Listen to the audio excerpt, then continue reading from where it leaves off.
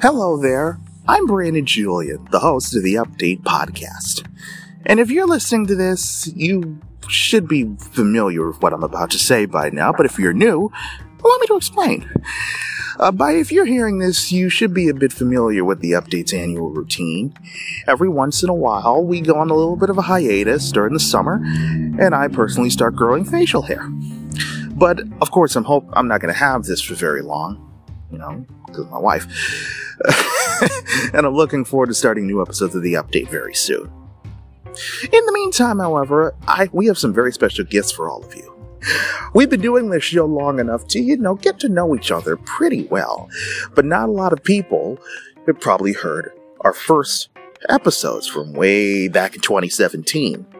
Well, we've been rectifying that by going into our archives and playing every single episode of the Update from year number 1. And if you missed them, don't worry, we're going to be recycling them again very soon.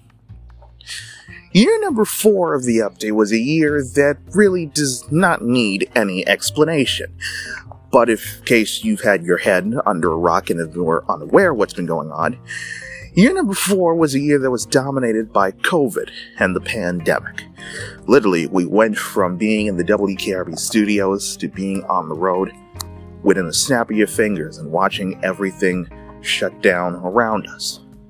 It was very scary at the start, but we persevered, and we continue to find a way to move forward. You see, journalists, they don't fade away. They just keep coming back for more. So, enjoy year number 4 of the Update. Excuse me. And we'll be back with new episodes very soon.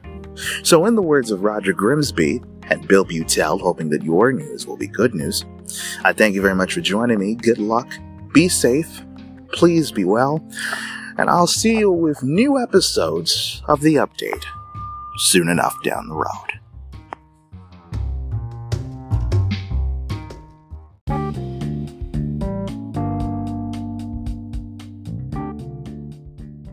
This is the Update with Brandon Julian, reporting tonight on the road.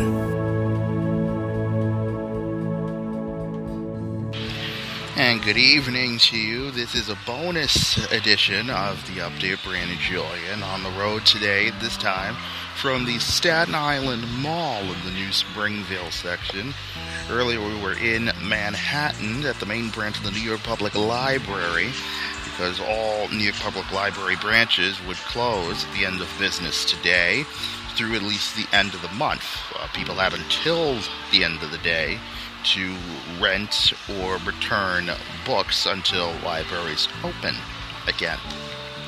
Because of the coronavirus, we will be providing 2 episodes a day, a morning edition at a normal time near 11:30, and then an evening bonus edition giving you the latest developments. And of course, whenever we're not doing episodes, we will be providing details on social media. The mayor of this city, as we start, has found himself in a rather precarious situation. A couple of days ago, we've been saying that CUNY and SUNYs, it wasn't a matter of if they would close, it was just a matter of when and for how long before the governor eventually made the decision for them. Well, now the calls to close the nation's biggest public school system are now growing here in the city. But the coronavirus has already turned off the lights on Broadway and shuttered big gathering spots from arenas to museums. The mayor has said that he has hoped to avoid closing the public schools because of the consequences for the more than 1 million students and their families. But even as a growing number of communities and entire states have closed their schools, the teachers union here in the city and an increasing roster of local politicians said that it was now time for New York to do the same. Of course, we're going to take a look now at what's happening here in New York because of the virus. The sights and sounds of the city are shutting down to cope with the coronavirus. The cultural institutions are closing, as did the Broadway shows yesterday. Ridership on mass transit is down, and gatherings of more than 500 people have been banned. The pressure, of course, is mounting to close schools in New York City and throughout the state. In addition to banning gatherings of 500 people or more, venues that can fit under 500 people can only be filled to only half of their capacity. The state also opened its first drive-through coronavirus testing center in the hard-hit suburb, of course, of New Rochelle, where there's that 1-mile containment zone. The ongoing fears surrounding the coronavirus, of course, have shuttered places where Americans and others have long gathered to escape the world and also to engage with it. And almost everything that draws crowds has now sent them all away. The list of venues where people can no longer find entertainment or diversion in the U.S. is continuing to climb. So far, scrapped or shuttered are everything from Coachella and Carnegie Hall, Major League Soccer, Disneyland, and the John F. Kennedy Center for the Performing Arts. The virus's arrival, of course, comes just as Americans are shaking off the winter blues and generally plan spring events like concert, games, and shows. But not for now, it seems. There have been rumors flying around on social media about the NYPD planning to enact some drastic containment actions of the coronavirus this weekend. This message falsely claimed that the Metro North will be shutting down, the subway service will be limited, and only emergency vehicles will be allowed on the streets. Officials yesterday moved swiftly to knock down this message, and the mayor addressed the rumors, saying that he believed that the information was leaked from scenario planning. That was not true. And up in the state capital in Albany, New York State, just opened its first official drive-through, as we mentioned before, drive-through coronavirus testing center in New Rochelle. The 6-lane testing center will initially handle 200 people a day, with priority given to local residents. The suburb, of course, has been at the center of a cluster of virus cases. Governor Cuomo said that allowing people to be tested from their cars is safer and faster. Complaints about a log jam in testing have grown even louder as the outbreak continues to spread. The governor has called this a crisis and is blaming the federal government. Time for us to step aside momentarily. When we return, we will talk national news and some of the latest coronavirus news there, including how the markets rebounded today after the biggest loss in one day since 1987, when the updates, the evening edition and bonus episode returns from the Staten Island Mall in just 2 minutes. It only takes a minute to find out if you may have prediabetes, and you can do it at doihaveprediabetes.org. But you're probably not going to. Nope. I'm sure you've got a perfectly good excuse. Kids, work. I get it. You're busy. So what better time than now? Let's begin. Raise one finger if you're a man. Ladies, none yet. Oh, count in your head if you're driving. Now, 3 more fingers for everyone over 60, 2 over 50, 1 over 40, 1 more if you're not physically active, another finger if anyone in your family has type 2 diabetes. Another if you've got high blood pressure. If you're overweight, raise another finger. 2 if you're very overweight. And 3 if you're really overweight. You've just taken the world's first audio prediabetes test. And if you're holding up 5 or more fingers, visit doihaveprediabetes.org or talk to your doctor. There's no excuse, because prediabetes can be reversed. Brought to you by the Ad Council and its pre-diabetes awareness partners. 1 in 3 adults in America have prediabetes, but most don't know it. To let people know it can be reversed before it becomes type 2 diabetes, professional basketball player Julius Randle is doing everything in reverse. I'm only dunking with reverse windmills. I drove the whole way to practice in reverse. I don't recommend it. This move's called the reverse shuffle. I do recommend it. And it took me months to learn how to speak in reverse, like this. Years 10 almost for diabetes type 2 with living Ben has mama. In other words, my mom has been living with type 2 diabetes for almost 10 years. So together, we want to say to the 84 million Americans at risk, exercise and healthy eating can help reverse prediabetes. Start by taking a simple 1-minute risk test at doihaveprediabetes.org. Brought to you by the Ad Council and its pre-diabetes awareness partners. Bet he can't say that in reverse. Listen to us on Mixcloud to learn more about the stories that matter to you. And did you miss out on any episode of The Update? Listen to us anytime at mixcloud.com/the WKRB Update.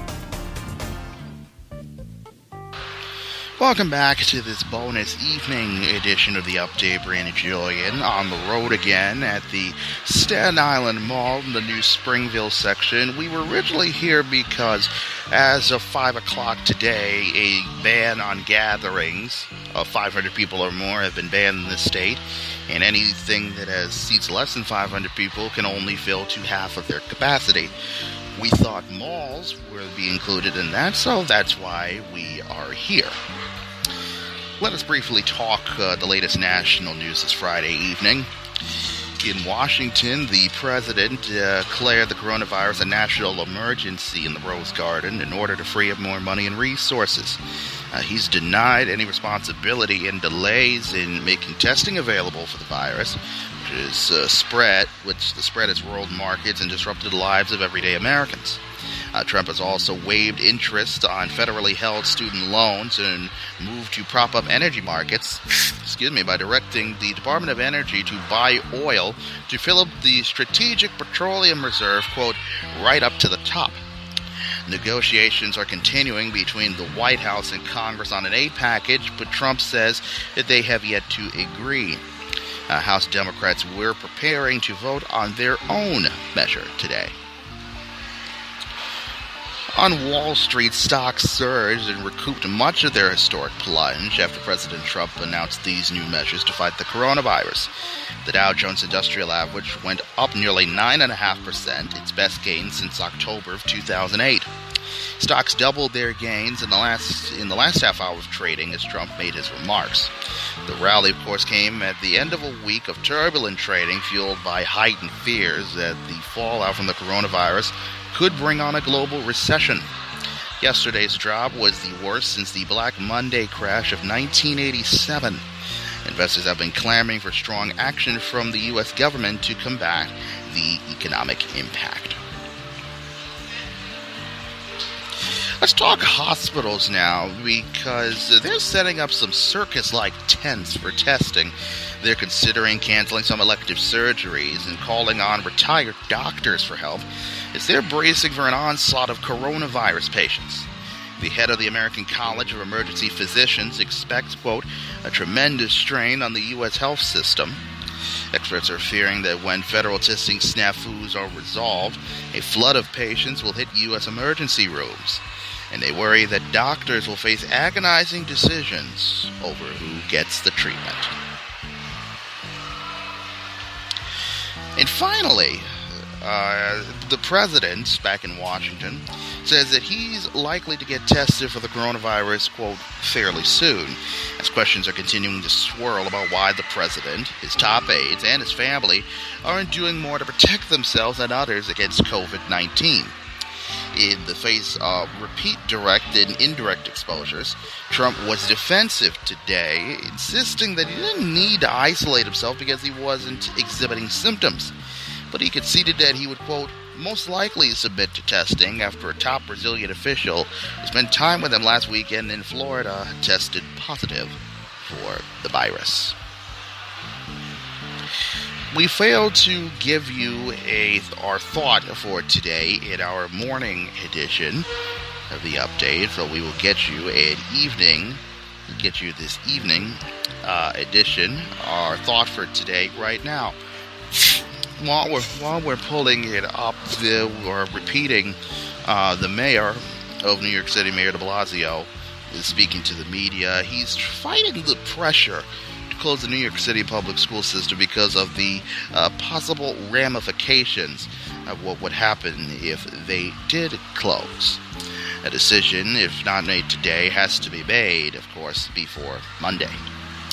Our thought for today is from Clarence Darrow, an American lawyer, born in 1857 and died on this date in 1938. Our thought for today is, history repeats itself. That's one of the things wrong with history. Let you guys ponder on that. As we say in the words of Walter Cronkite, that is the way it is. Friday, March the 13th, 2020. That is the evening edition of the Update with Brandon Julian. We appreciate you joining us and hope that your news is good news. Stay well. Again, 2 editions a day, a morning and an evening edition.